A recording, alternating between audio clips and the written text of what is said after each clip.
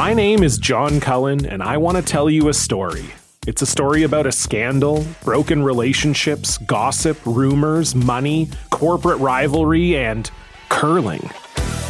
It's the story of Broomgate, how a single broom, yes, a broom, turned friends into foes and almost killed the 500-year-old sport of curling. It was a year I'd like to forget.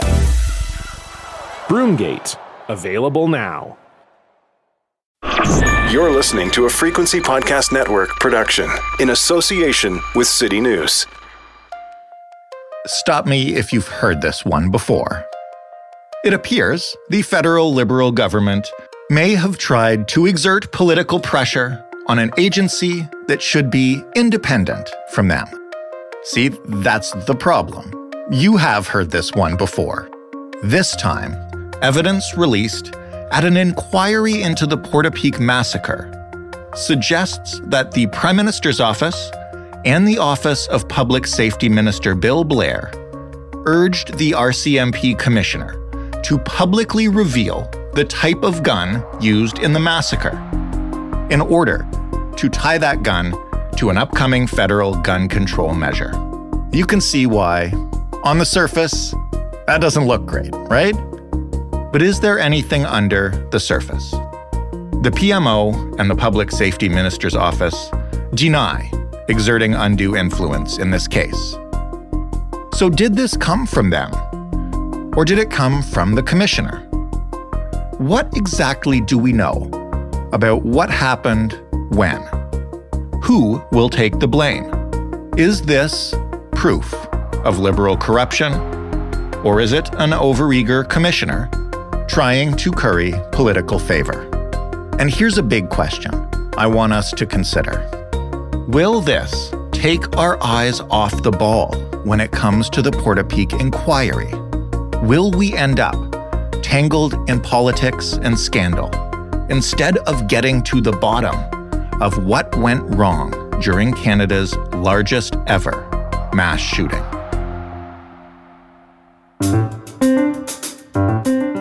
I'm Jordan Heath Rawlings. This is The Big Story. Stephen Marr is an award-winning Nova Scotian novelist and journalist. He's writing about the inquiry and the political scandal inside it in The Line. Hey, Stephen. Good day. Why don't we just start here? Who is Brenda Lucki and why are Canadians learning her name? Well, Brenda Lucki is the Commissioner of the Royal Canadian Mounted Police. She is the first female Commissioner of the Royal Canadian Mounted Police, appointed by the Trudeau government in 2018.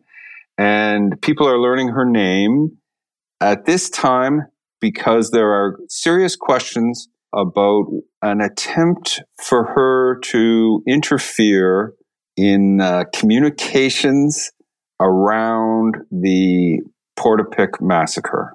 What did she allegedly do? And just to stress, nobody's admitted to this yet. Is that correct? There's still some question about it. So what happened is on April 28th, 2020, 10 days after the massacre that left 22 innocent people dead, the RCMP gave the first, I would say, successful news conference where they shared information about what had happened.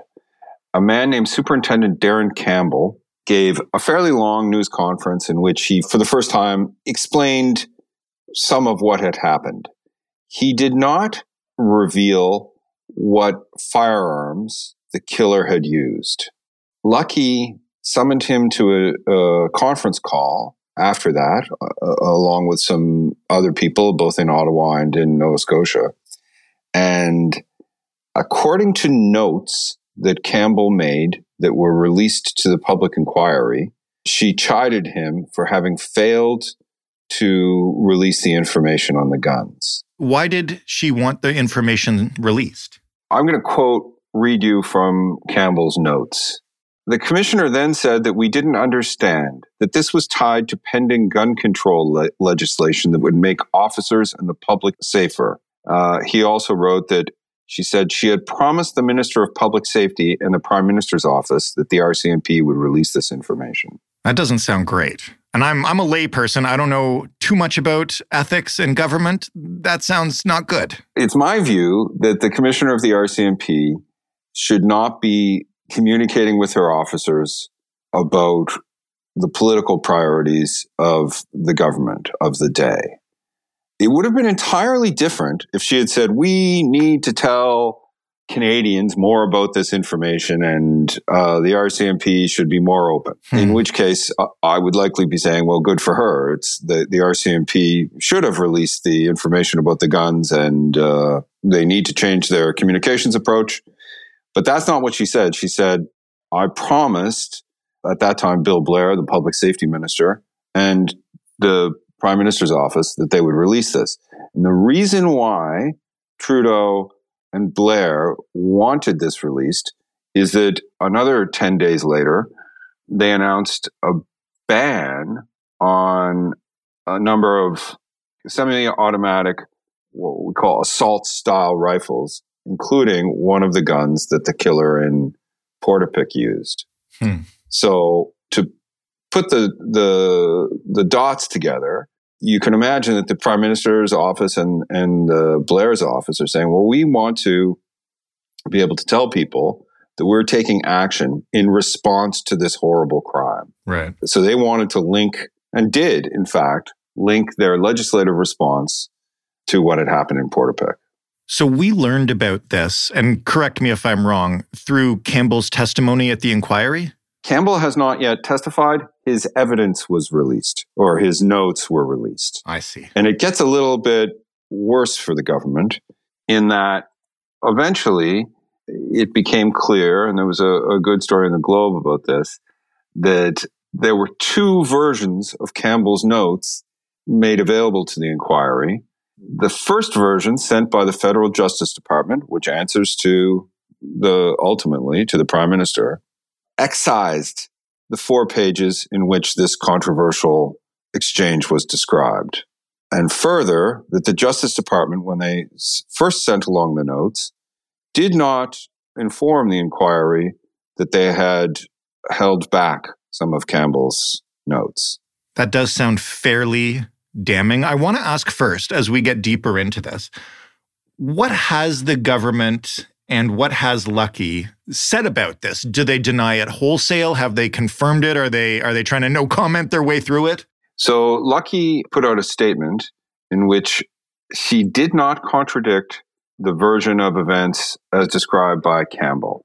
She said, I regret the way I approached the meeting and the impact it had on those in attendance.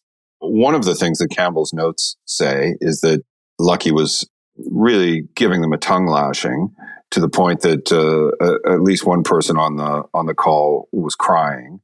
I personally found that surprising, given the horrible pressure that these Mounties in Nova Scotia were under, with so many crime scenes and so much grisly work to do, and the fact that they had lost their close colleague, Heidi Stevenson, who died in a gunfight with the killer, and now they're getting chewed out by the commissioner, which in the RCMP world, the intensely hierarchical, structured culture of the RCMP, getting chewed out by the commissioner is really not something that you want to happen.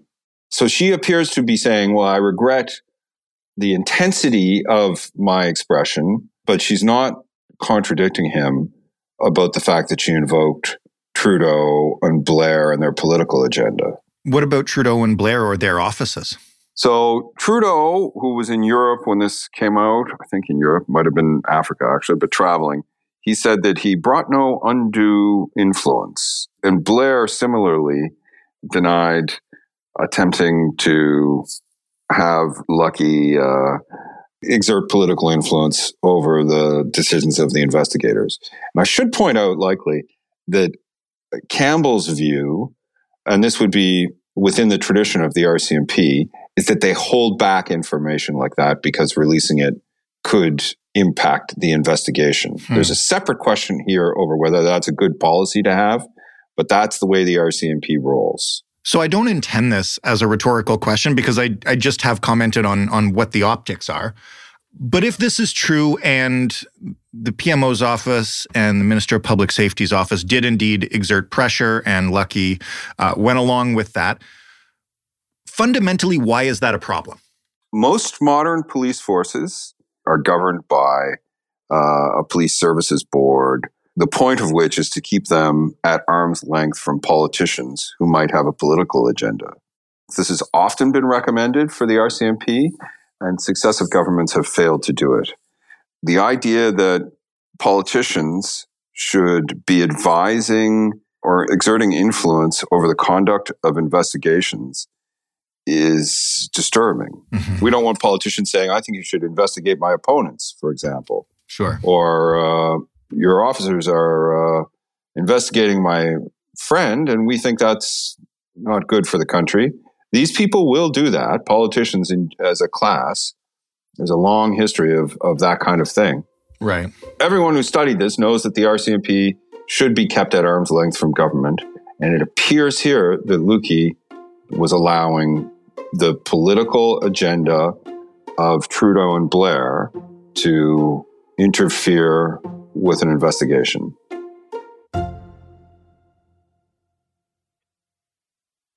I want to leave the inquiry off to the side here for a second, because obviously that's its own separate thing that really needs to work and really needs to get to the bottom of what went wrong.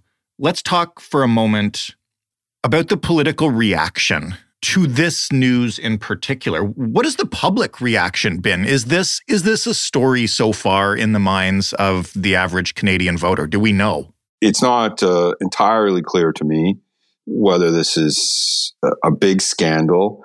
A damaging thing about it for the government potentially, I think, is that it follows a similar pattern to the conduct that we saw in the SNC-Lavalin affair, where the government was trying to influence what ought to be at arm's length from them for political reasons. I'm glad you mentioned that, because as somebody who covers this government and has for a while, Stephen, it must be hard for you, and I hope I'm not putting words in your mouth, but hard for you to give these government officials the benefit of the doubt, given this has all the hallmarks of scandals we've seen from them in the past. Yes, although I am not coming to the conclusion that Blair and Trudeau exerted undue influence over this. To me, it's an open question. It's possible that Lucky was sort of freelancing here, that she knew that the Liberals wanted the information about the investigation to be released, and so she took it upon herself in an effort to curry favor. Mm-hmm. It's also possible that some vaguely thuggish type in the PMO or Public Safety Minister's office said, well, listen, we need this. We've got a big announcement coming up, and you better get it for us. At this time, we don't know. I did think it was interesting that Trudeau used the phrase undue influence, which suggests that he may have actually exerted influence, but that he considered it to be reasonable. It's all kind of fuzzy. We may find out because the inquiry is continuing, and also there are to be later in July parliamentary hearings where some of these actors will be called before a committee and asked to explain themselves. And in terms of the partisan reaction in Ottawa to this, I am sure that the Conservative Party and their MPs and leadership candidates are being very relaxed about this news. Yes, they're greeting it all with equanimity. No, it fits into a narrative for the Conservatives about the corrupt Liberal government, and they're also, there's a delicate position here where you have, the Liberals and the NDP have reached a governing arrangement that's supposed to last for 3 years, that Jagmeet Singh could withdraw his support at any time if he should choose to do so. So the Conservatives might hope to use this as a wedge to separate New Democrats from Liberals and bring about a different kind of parliamentary dynamic. But Singh has so far said that he's interested in getting to the bottom of this, and I suspect that New Democrats will not stand in the way of efforts by the committee to find out what happened, because they would look bad. These committees are democratic affairs, and in a minority parliament, the Liberals need the NDP or Bloc in order to control the direction a committee goes. And I don't think they're likely to get that support from the NDP in this instance. To bring it back to the inquiry for a second, you're a Nova Scotian. We've talked about this before. I know this story is close to your heart. Are you at all concerned that, the urgent business of this inquiry could get derailed by what people could call like a political sideshow? I am. I think it's unfortunate, and the politicians and Lucky should proceed with dispatch to sort this out. This tragedy happened during COVID in part of rural Nova Scotia, far from the view of the national media.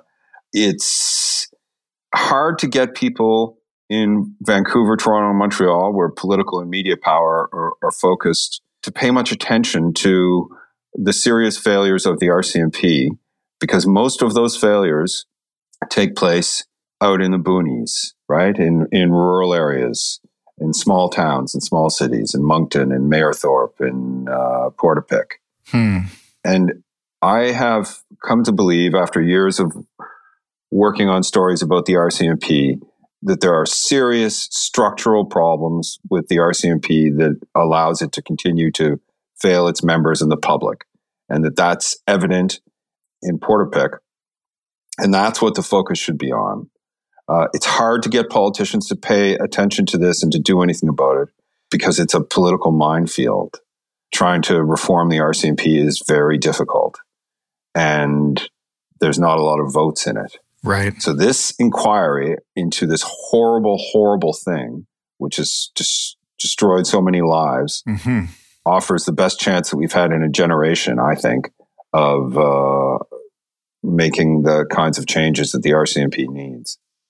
And the idea that we're instead getting distracted by a kind of partisan bun fight is unfortunate. Lucky and the Liberals, I think, are duty bound to make this go away, to explain themselves. Do you think that's coming anytime soon? Like, is this at a point where Lucky or somebody else could own up to this, take it, resign and walk away, and we could get back to focusing on the actual massacre in Portapique and how it happened? I don't know. We're talking about a human being here and a dedicated servant of the people of Canada. So I don't like to, it feels sort of uncomfortable to say that she might have to go. I am sure that RCMP officers across the country are finding this troubling. She has previously demonstrated a lack of political subtlety, right? If you're going to hold a job like that, you have to make judgment calls that are fairly difficult.